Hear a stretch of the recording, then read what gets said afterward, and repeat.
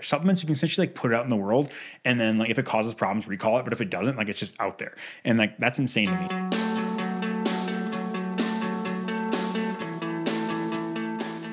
All right, and welcome everybody to episode 7 of the second season of the Building Lifelong Athletes podcast. I'm your host, Jordan Reinke. Thank you so much for stopping by. Today, we're going to talk all about food and nutraceuticals and essentially non-pharmacologic ways to help lower your cholesterol. So let's dive in. Specifically, what we're going to talk about today, we're going to talk about medical nutrition and nutraceuticals for lipid management, specifically looking at more medical therapy for high LDL and triglycerides, or kind of a mixed picture as well, and then nutraceuticals for lipid management. So starting off here, like I said, the first things first is that a little goes a long way. So, if you lower the LDL by 39 milligrams per deciliter, it's associated with about a 23% relative risk reduction in major vascular events. So most people, you think about 39, that's not an enormous reduction, right? It's sizable for sure, but it's not enormous, but it can have a 23% relative risk decrease in major events. So that's really important. And we're going to talk about the 6 main concepts we talk about here for medical nutrition to lower this specific high LDL, non-HDL. So when we talked, previous podcasts, we have that high LDL or non-HDL. Obviously, that's not ideal. We want to lower that. Here are some ways we can do that in a non-pharmacologic way. All right, the first point we're going to talk about here is reducing our saturated fat intake.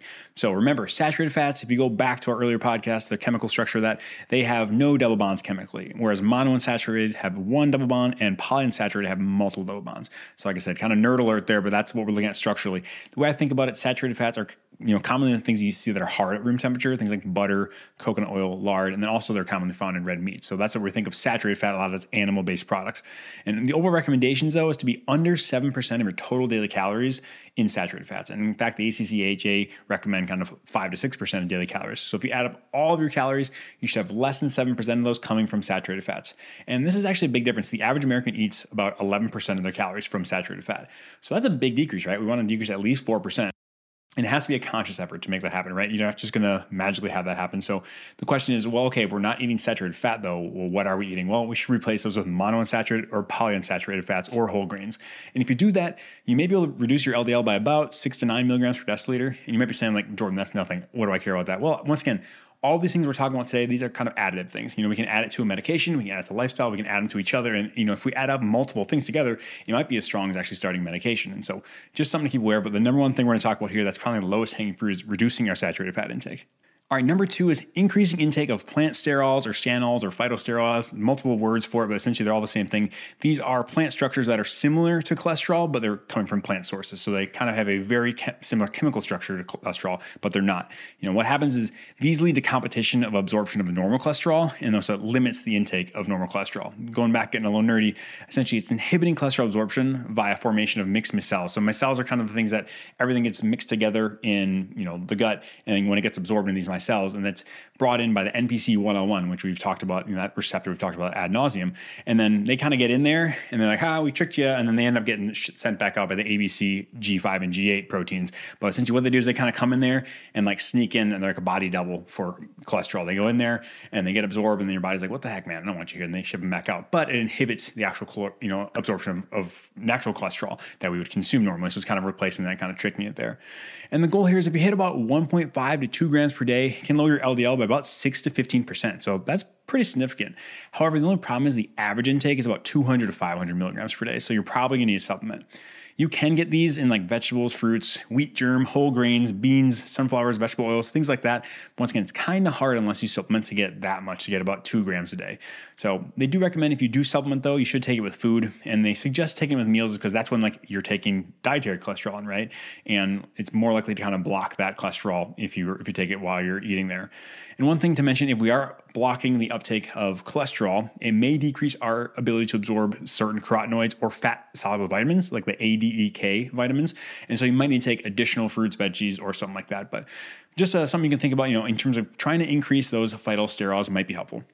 All right, point number 3, we're going to talk about increasing our viscous fiber intake. So if you remember, fiber is a type of carbohydrate, but our body can't absorb it. And specifically here, viscous fiber is a soluble fiber that's found in plant foods. And once again, doesn't get absorbed and it kind of can bind cholesterol in the gut to limit absorption of that. A couple of the names you might see are things like beta-glucan, psyllium, guar gum, pectin. Those are all names for different types of viscous fiber.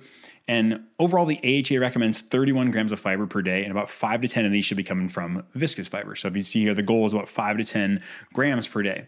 And these are more readily available in foods. So what we find them in fruits, veggies, nuts, legumes, whole grains, beans, oats, broccoli, sweet potatoes, all those fun stuff. But you might be asking, like, well, what does that mean? Well, here's an example. About 1/2 cup of cooked or 1 cup of raw broccoli, maybe the same equivalent of cauliflower, carrots, Brussels sprouts, all those things would get you about 1 to 3 grams of viscous fiber. So really, if you have a couple of those, servings, you're having, 5, 6 servings of vegetables a day, you're probably going to hit it. And that's generally a recommendation. So AHA recommends about 4 fruits and 5 veggies per day. So if you do that, you're probably gonna have a better chance of being close to this, viscous fiber intake. And so just something to think about. And if we do hit this fiber intake, we may decrease LDL by another 5 to 10%. So like I said, if we're looking back on it and going boom, boom, boom, adding up here, we're looking around 20% of our total decrease in LDL just by making some dietary changes, which is pretty cool. All right, next, number 4, we're gonna talk about reduced dietary cholesterol intake. This is hotly debated in terms of how much of a factor that it does play, but it does seem to play a factor. The overall goal, if we're trying to reduce our LDL, should be less than 200 milligrams per day. The general consensus is that about for each 100 milligram that you increase in dietary cholesterol, you'll have about a 4.58 milligram per deciliter increase in LDL. So like I said, if you're eating enormous amounts of cholesterol, that is a really low-hanging fruit to kind of decrease our LDL. The real reason we kind of see this connection, though, the question is it cholesterol that's doing it necessarily? Well, maybe not. We're not entirely sure because a lot of times cholesterol comes with foods that are high in saturated fat, right? So if we have lots of cholesterol, we're probably consuming lots of saturated fat, and that seems to also increase our LDL. So it's kind of like, what came first, chicken or the egg? We're not necessarily sure, but we tend to see that high cholesterol foods do lead to the increase in LDL. And so for this, you're going to have to look at food labels, right? Usually these are found in animal products, red meat, dairy, eggs, those type of things, but goal kind of keeping it under 200 milligrams per deciliter. All right, this is not necessarily a medical intervention, but it does involve food, and this is weight loss for number 5. Like I said, weight loss of about 3 to 5% of body weight, and those with overweight or obesity will have LDL lowering effects. So with more as you lose weight, right? So if you lose more weight, you'll probably have greater effects. So an example would be if you're a 185-pound person, all you need to lose is about 5.5 pounds to start seeing some benefits in terms of cardiovascular risk and lipid numbers. So like I said, we've kind of seen that it seems most helpful in those who have overweight or obesity. And if you are a normal body weight, probably not as helpful. But once again, weight loss is like always a no-brainer. There's pretty much like no marker, no metabolic marker, like nothing that's going to get worse when you lose weight pretty much. So that's always going to be like the first line is like, hey, if we're at a weight that's above where we want to be, losing weight will help us with pretty much all of our risk markers. All right, and finally, number 6, we're going to talk about referral to medical nutrition therapy. So this is probably most likely a registered dietitian, and they found that referral to a dietitian can actually lower LDL potentially by 7 to 14%. They found that their counseling is more effective than physicians, which, I mean, as a physician, I say that's 100% accurate. I mean, this is what they do. This is their specialty. They go to school for just that. And so using them is super appropriate, and we really should lean on them and do that. But like I said, they have all this expertise and we should be leaning on them. So like I say, and also I only have 20 minutes with the patient. So it's really hard to do take care of 5 different things and talk about medical nutrition. Whereas like I said, this is an awesome thing. We're refer to our colleagues who are dietitians and may have a big impact on LDL. All right, and this is kind of a summarized table of what's going on in terms of what we just talked about, meaning decreasing our saturated fat, increasing our viscous fiber, increasing plant sterols, decreasing cholesterol, decrease our weight, and referral to a dietitian, all those things. The biggest bang for a buck is probably replacing saturated fats with monounsaturated fats or PUFAs, or adding in plant sterols. Like I said, if you take away any of the 2 things here, say, hey, let's eat some more fiber, right? So eat some more fiber, maybe supplement with some plant sterols, and then substitute out saturated fat for monounsaturated or polyunsaturated fat. That's probably gonna be our biggest bang for the buck right there. All right, next we're moving on to medical nutrition for hypertriglyceridemia. So when we have elevated triglycerides, and this can be very effective. Changing up your diet can decrease that number by 25 to 50%. So that's definitely significant. And once again, there's 6 main concepts we're going to talk about here. Number 1 is reducing alcohol intake. At the end of the day, like the more and more studies that are coming out, there's like no real beneficial dose to alcohol. We used to think like resveratrol and red wine and who knows, but at the end of the day, it doesn't seem like when you're drinking alcohol, you're necessarily doing anything beneficial. That might change by the time this comes out. Things might be going there, but the overall like positives, benefits of it, you really have to weigh those because like from a health perspective, I'm not sure how beneficial it is. But especially in the setting of high triglycerides, it's definitely not beneficial. When we consume alcohol, triglycerides are increased by about 0.2 milligrams per deciliter per gram of alcohol consumed per day. So let's take an average drink's like 14 grams, right? So essentially, if you're doing that every day, you're about 2.8 milligrams per deciliter per day, you could have an increase of your triglycerides, which might not seem like a lot, but if you're adding up over time, you're having lots of drinks throughout the week, that may lead to an increase in triglycerides. And specifically with alcohol intake, they kind of give you some area to say, hey, this is what we need to look for here. If your triglycerides are about 150 to 500, they say you should reduce your alcohol intake to moderate or low. Once again, they're not recommending you should ever have it high, but they're saying if it is high, they really recommend going to moderate or low. Whereas if your triglycerides are over 500, they say you should eliminate alcohol entirely. And so once again, low-hanging fruit, if your triglycerides are high and you consume a decent amount of alcohol, something to consider. In terms of like what's a quote unquote normal alcohol intake, it'd be no more than 2 drinks per day or 14 a week for a male, or 1 drink a day or 7 drinks in a week for a female. And once again, I think my goal for most people is to go significantly lower than that. I just don't think there's a huge health benefit from that, but those are the general recommendations. So if you're drinking above that, once again, really low hanging fruit to kind of help improve those triglycerides. All right, moving on to number 2. This is reducing intake of refined grains and added sugars. And this is just a general good piece of advice for anybody who's having a health promoting diet. We do not want to eat a bunch of refined grains and added sugars. But the overall goal should be decreasing our refined carbs to less than 50% of our total carbs. So regardless of what your carbs are, right? It depends on where you're at. Goals could be different, but we would generally want to have less than 50% coming from refined carbs. And what are refined carbs? Well, essentially things like white bread, pasta, rice, chips, crackers, cereal, those things. And they recommend replacing, any of those with whole grains, obviously if you can. And on top of that, if you're having lots and lots of carbohydrates that are processed, you can replace them with things like lean meats or unsaturated fats, which would be a good switch out for decreasing triglycerides. On top of that, we should also be avoiding lots and lots of sugar as well. We can see that can lead to elevated triglycerides. And the average American consumes about 13% of their daily kilocalories from added sugars. And so that's just something to think of. When you're looking at our labels and look at the what you're eating, see how much added sugar is there, because that's once again a really, really low-hanging fruit to say, hey, I'm gonna eat things that have no added sugar or a lot less added sugar, and it can help improve those triglyceride numbers. All right, number 3, we're gonna talk about increasing consumption of omega-3 fatty acids, specifically EPA and DHA. The baseline average American takes about 100 milligrams per day of these omega-3 fatty acids, with recommended intakes of like 250 per day. And so we're low to start with, and then if we want to see actual benefits and outcomes, the outcome data has been shown between anywhere from 1 to 4 grams, which with more of the data being towards upper ends, so 3-4 grams a day, which is a lot. It's going to mean a pretty substantial supplementation. They kind of say if your triglycerides are on a different sliding scale, they'll kind of give you what you should do. Meaning if your triglycerides are at 150 to 199, they recommend about a gram a day. Whereas if it works all the way up to if your triglycerides over 1,000, they say 3 to 4 grams per day, which is what we're looking for. And so you may lower triglycerides as much as anywhere from 3 to 45% with fish oil, which is pretty sweet. And common ways to get fish oil other than a supplement is eating things like salmon, mackerel, tuna, trout, sardines, coming from our marine sources. And so just thinking about that here, increasing our omega-3s might help decrease our triglycerides as well. All right, point number 4, once again, not necessarily nutritional intervention, but super important, increasing exercise. Aerobic exercise is studied specifically, but it can lead to a modest reduction. The goals here are to increase aerobic exercise with a goal of 150 to 300 minutes of moderate physical activity, pretty consistent with the general physical activity guidelines. And they may lower triglycerides by about 5%. Like I said, exercise is not going to be the thing we talk about. This is the most important thing for lowering LDL or for lowering triglycerides. It has just so many good benefits for other things as well that we of course want you to do it, but it's not going to be hey, I'll just work out an insane amount and lower everything. Because weight loss might come with exercise. Exercise might lead to other improvement in metabolic markers, but it's not going to be huge numbers, but we always want you to do that as well.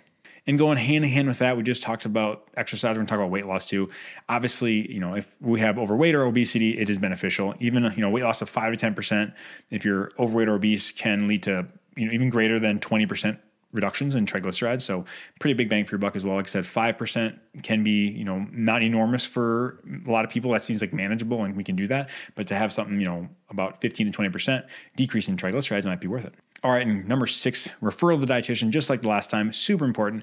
This is all they do. This is their specialty. They are made for this. We really need to utilize them, especially if triglycerides are through the roof. If it's over 1,000, man, we need to get them to a dietitian. They're probably going to put them on a low-fat diet. But like I said, they'd be doing a disservice to our patients if we're not using all the resources we have. So once again, if we have really, really elevated triglycerides, it might be worth referring to our dietitians. All right, so next we're going to talk about dietary changes for mixed dyslipidemia. When I mean mixed, I mean elevated LDL with a low HDL. So we have both things going on. For the LDL perspective, obviously we talked about that, but in general, even for the HDL, the recommendations are going to be the same as if they were for lowering our LDL. Specifically HDL, why we care about it, a low HDL is associated with increase in triglyceride-rich lipoproteins and triglycerides. There's no real goal for HDL. We have general goals, but we want to raise it up to, they're 40 or 50, depending on if you're male or female. But once again, there's no target we need to get to. There's no real outcomes based on HDL. And so, but when we see it really, really low, it's usually an indicator that maybe there's some insulin resistance going on or something, but it just tells me someone's usually not metabolically healthy. And so physical activity is super, super important to raise this. And that's the number one thing I'll say. If your HDL is low, we need to get you physically active. And then obviously while we're doing that, we're working on the other things to lower our LDL, which should also help the whole entire metabolic picture. All right, I wouldn't be doing a good job here if I didn't talk about weight management and cardiovascular risk when we're talking about medical nutrition. So for weight management, the general recommendation is that we should adjust energy intake to avoid weight gain, or if we have obesity or overweight, to promote weight loss. So if you're at a healthy body weight, we don't want to gain weight, but if you have overweight or obesity, we want to reduce our calories. The goal is about, if you think about 500 kilocalories a day, if you limit that, that's going to be a pound in a week. There's no specific best diet for weight loss, so pick one that works with patients' goals and preferences. You ask one person what diet works for them, that means that's one person that has a diet that works for them. So find the one that works for your patient. Even weight loss as low as 3 to 5% can improve clinically meaningful improvements. And so once again, it's not a huge, we're not asking someone to lose an enormous amount of weight. That's ideal. Like, don't get me wrong. If we can lose a lot of weight in a healthy way, that's going to help all of our markers. But even a little bit goes a long way. And on top of that, we have to try to hit our physical activity guidelines, right? So we adjust the energy intake, then we have to be physically active. So at least 150 minutes a week of aerobic activity. Also on top of that, we want resistance training as well. And then on top of that, if you are concerned for weight loss or trying to prevent weight regain, they actually recommend increasing that activity from 150 to about 200, 300 plus minutes, depending on anything like that. So they found that those who have a higher level of physical activity tend to have better outcomes in terms of keeping weight off. And so that's why it's such a priority. In terms of, the first two things we talked about, adjust energy intake, be physically active. Then 3 is they actually found people who track food do better. A lot of times using technology seems to be helpful. So using a food log or an app to track intake can be helpful. Also kind of helps keep you on track with your goals.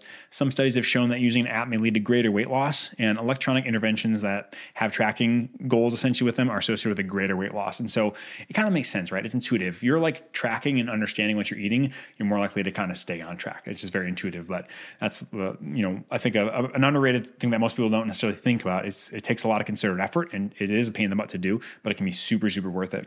And finally here, last point is use our resources, right? Like we've talked about before, talking with our dietitians, or in this time, talking about behavioral weight loss interventions, talking about behavioral therapists. Referral to a comprehensive lifestyle program may be really helpful, because there's a lot going on. A lot of times trying to lose weight is a huge lifestyle shift. And so we have experts to kind of help guide in multiple areas. And if you do have an intensive lifestyle program, you can lose about 5 to 10% of body weight in this process. And like we know, getting that much does have an improvement in pretty much everything in our system in terms of markers and, cholesterol and all that. So once again, the takeaway here is that we need to adjust energy intake, be physically active, track our food, and then use the resources that are available to us.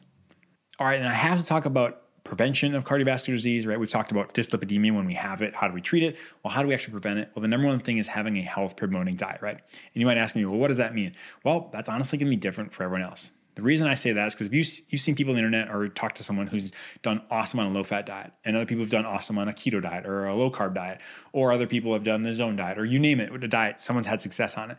And that just goes to show, like, when you step back, what do these things have in common? And a lot of times they have unprocessed foods. That's kind of the big deal. A lot of times they have things like lots of fruits, vegetables, nuts, whole grains, lean animal protein, fish, seafood. These are the commonalities in these diets.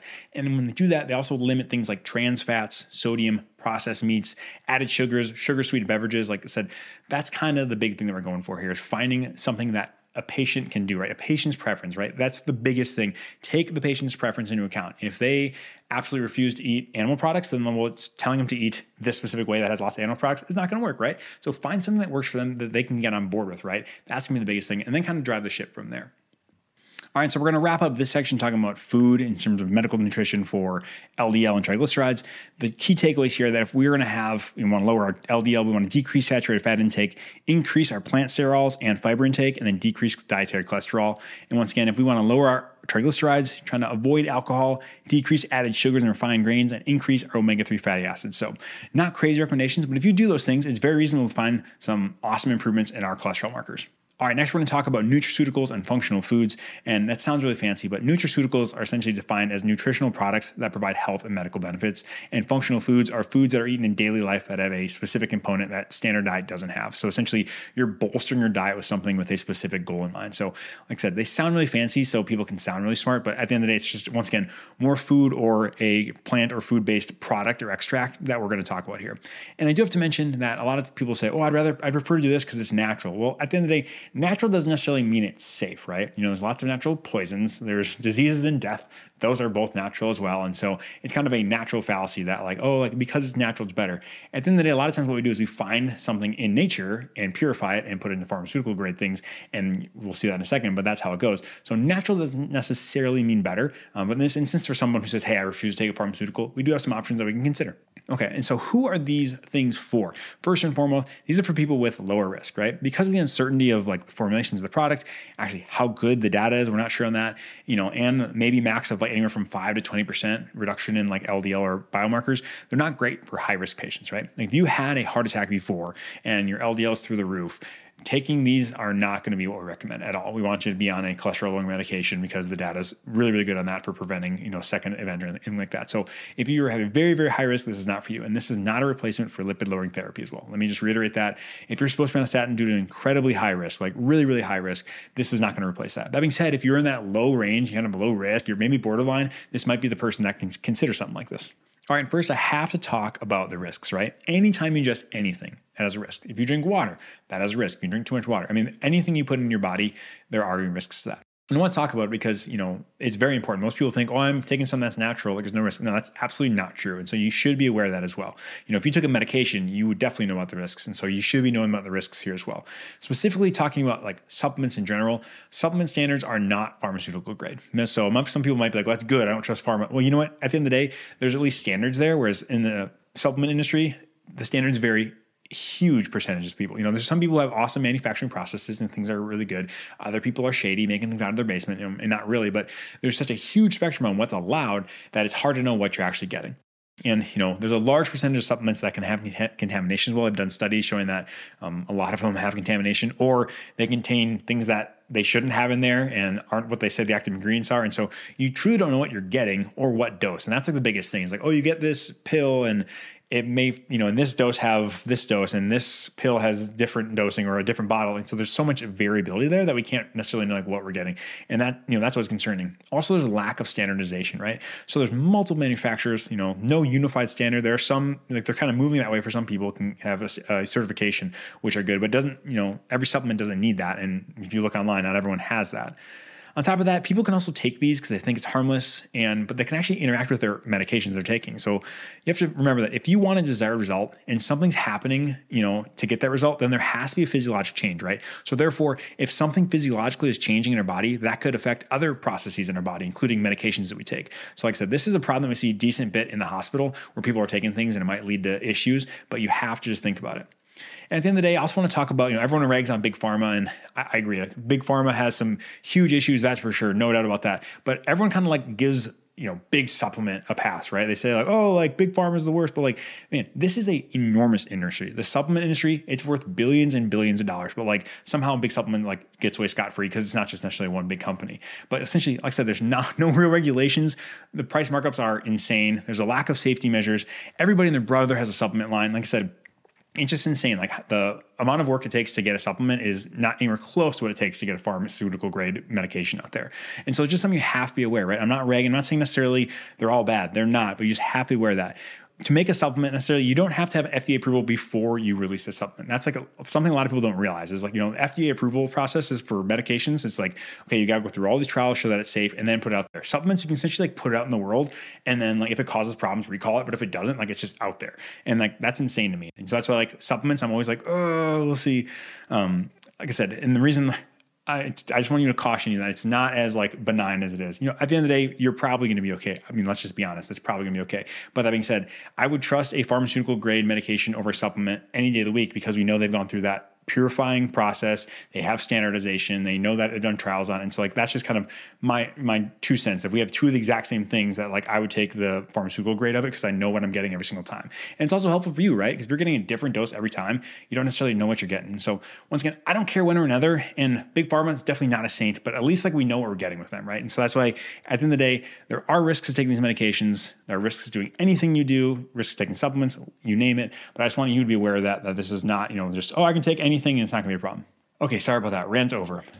First, supplement we're talking about is red yeast rice. So red yeast rice, this is, one of the most common nutraceuticals to talk about. It's essentially a mold that ferments rice. And what this does is inhibits hepatic cholesterol biosynthesis. And actually what it does, the structure is like almost identical to lovastatin. So one of our statin medications. So it inhibits HMG-CoA reductase, the same enzyme that statins work on. So essentially like red yeast rice is like taking a statin.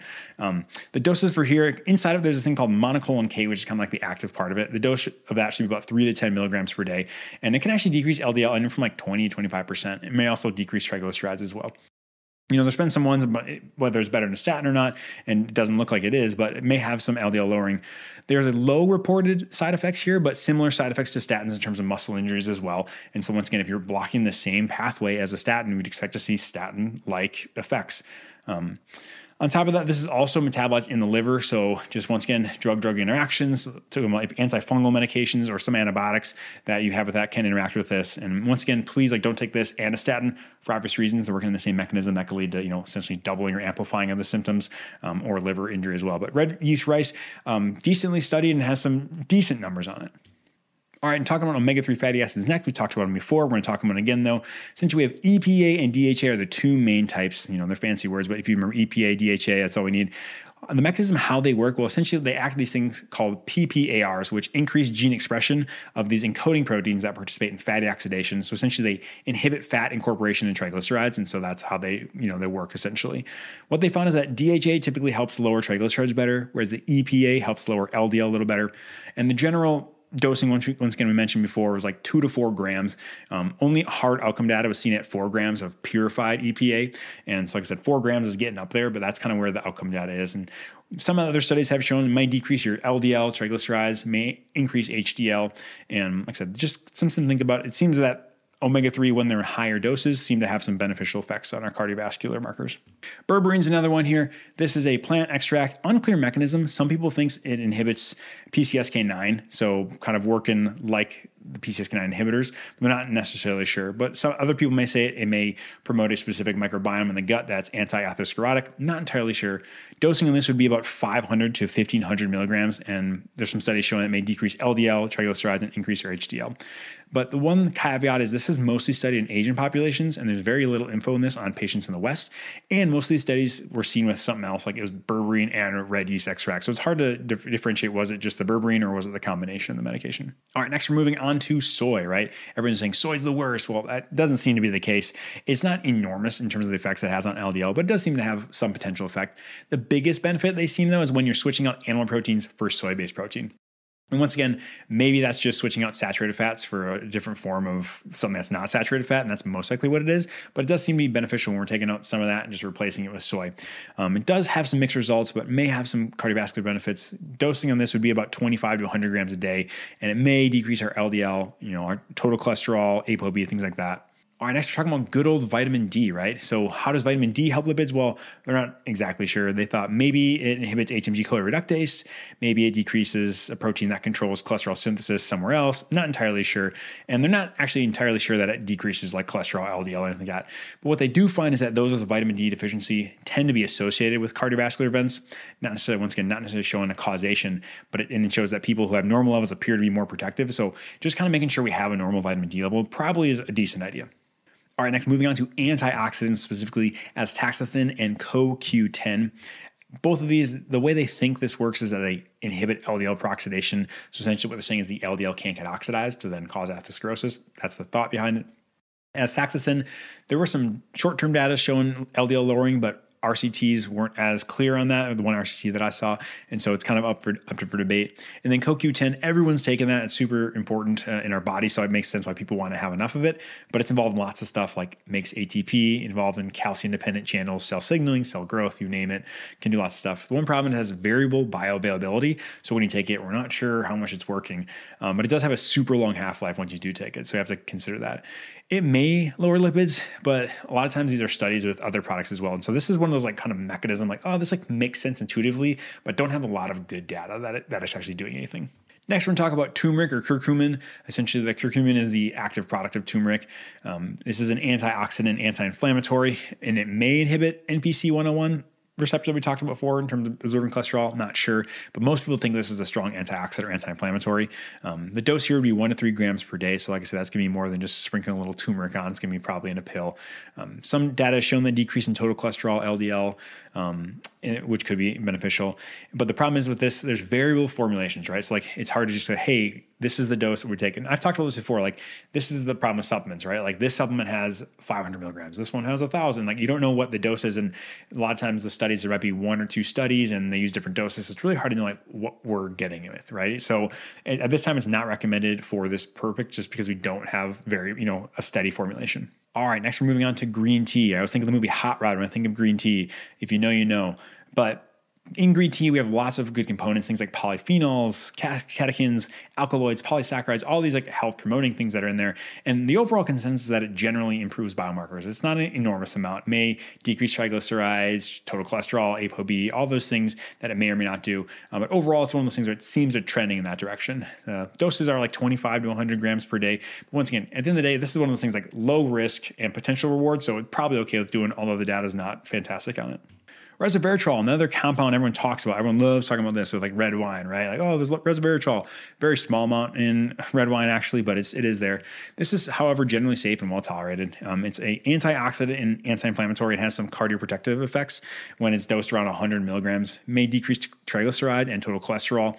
But once again, nothing overwhelming on this either. Then there's some other stuff. Like I said, I'm just kind of grouping these together.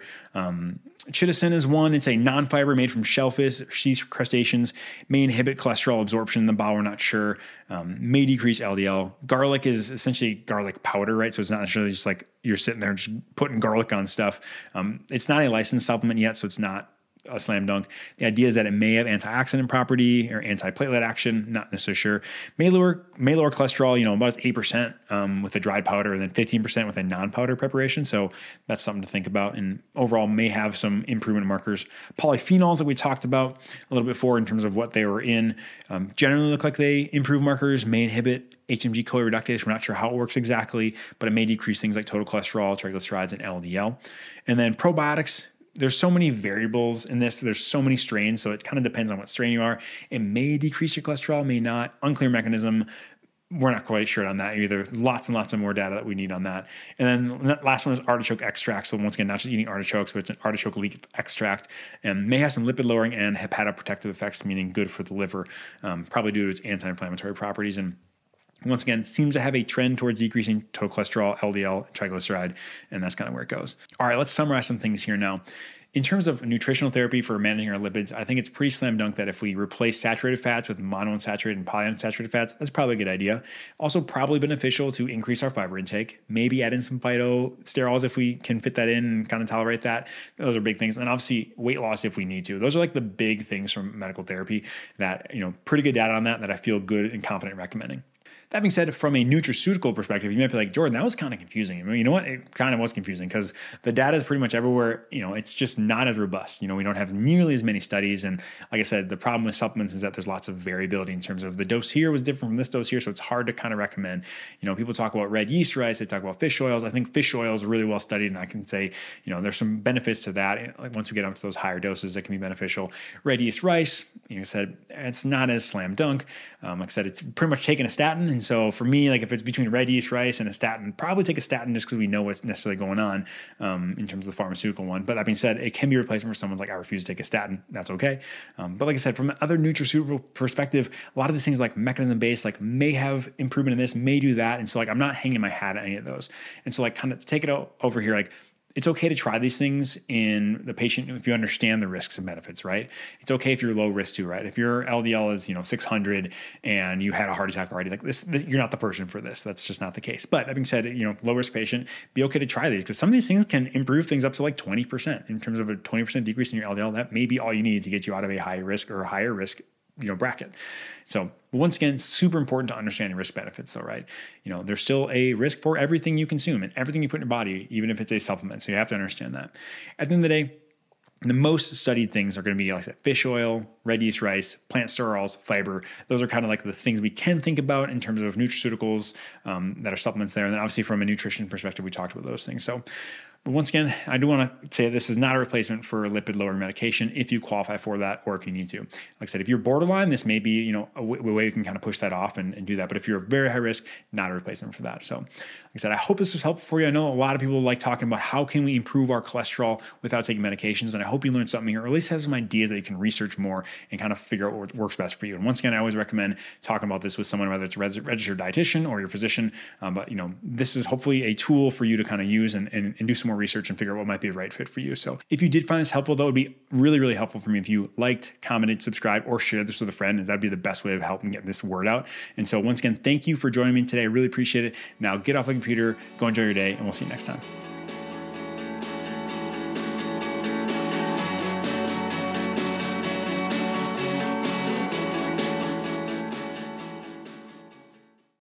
Disclaimer. This podcast is for entertainment, education, and informational purposes only. The topics discussed should not solely be used to diagnose, treat, or prevent any condition. The information presented here was created with an evidence-based approach, but please keep in mind that science is always changing, and at the time of listening to this, there may be some new data that makes this information incomplete or inaccurate. Always seek the advice of your personal physician or qualified healthcare provider for questions regarding any medical condition.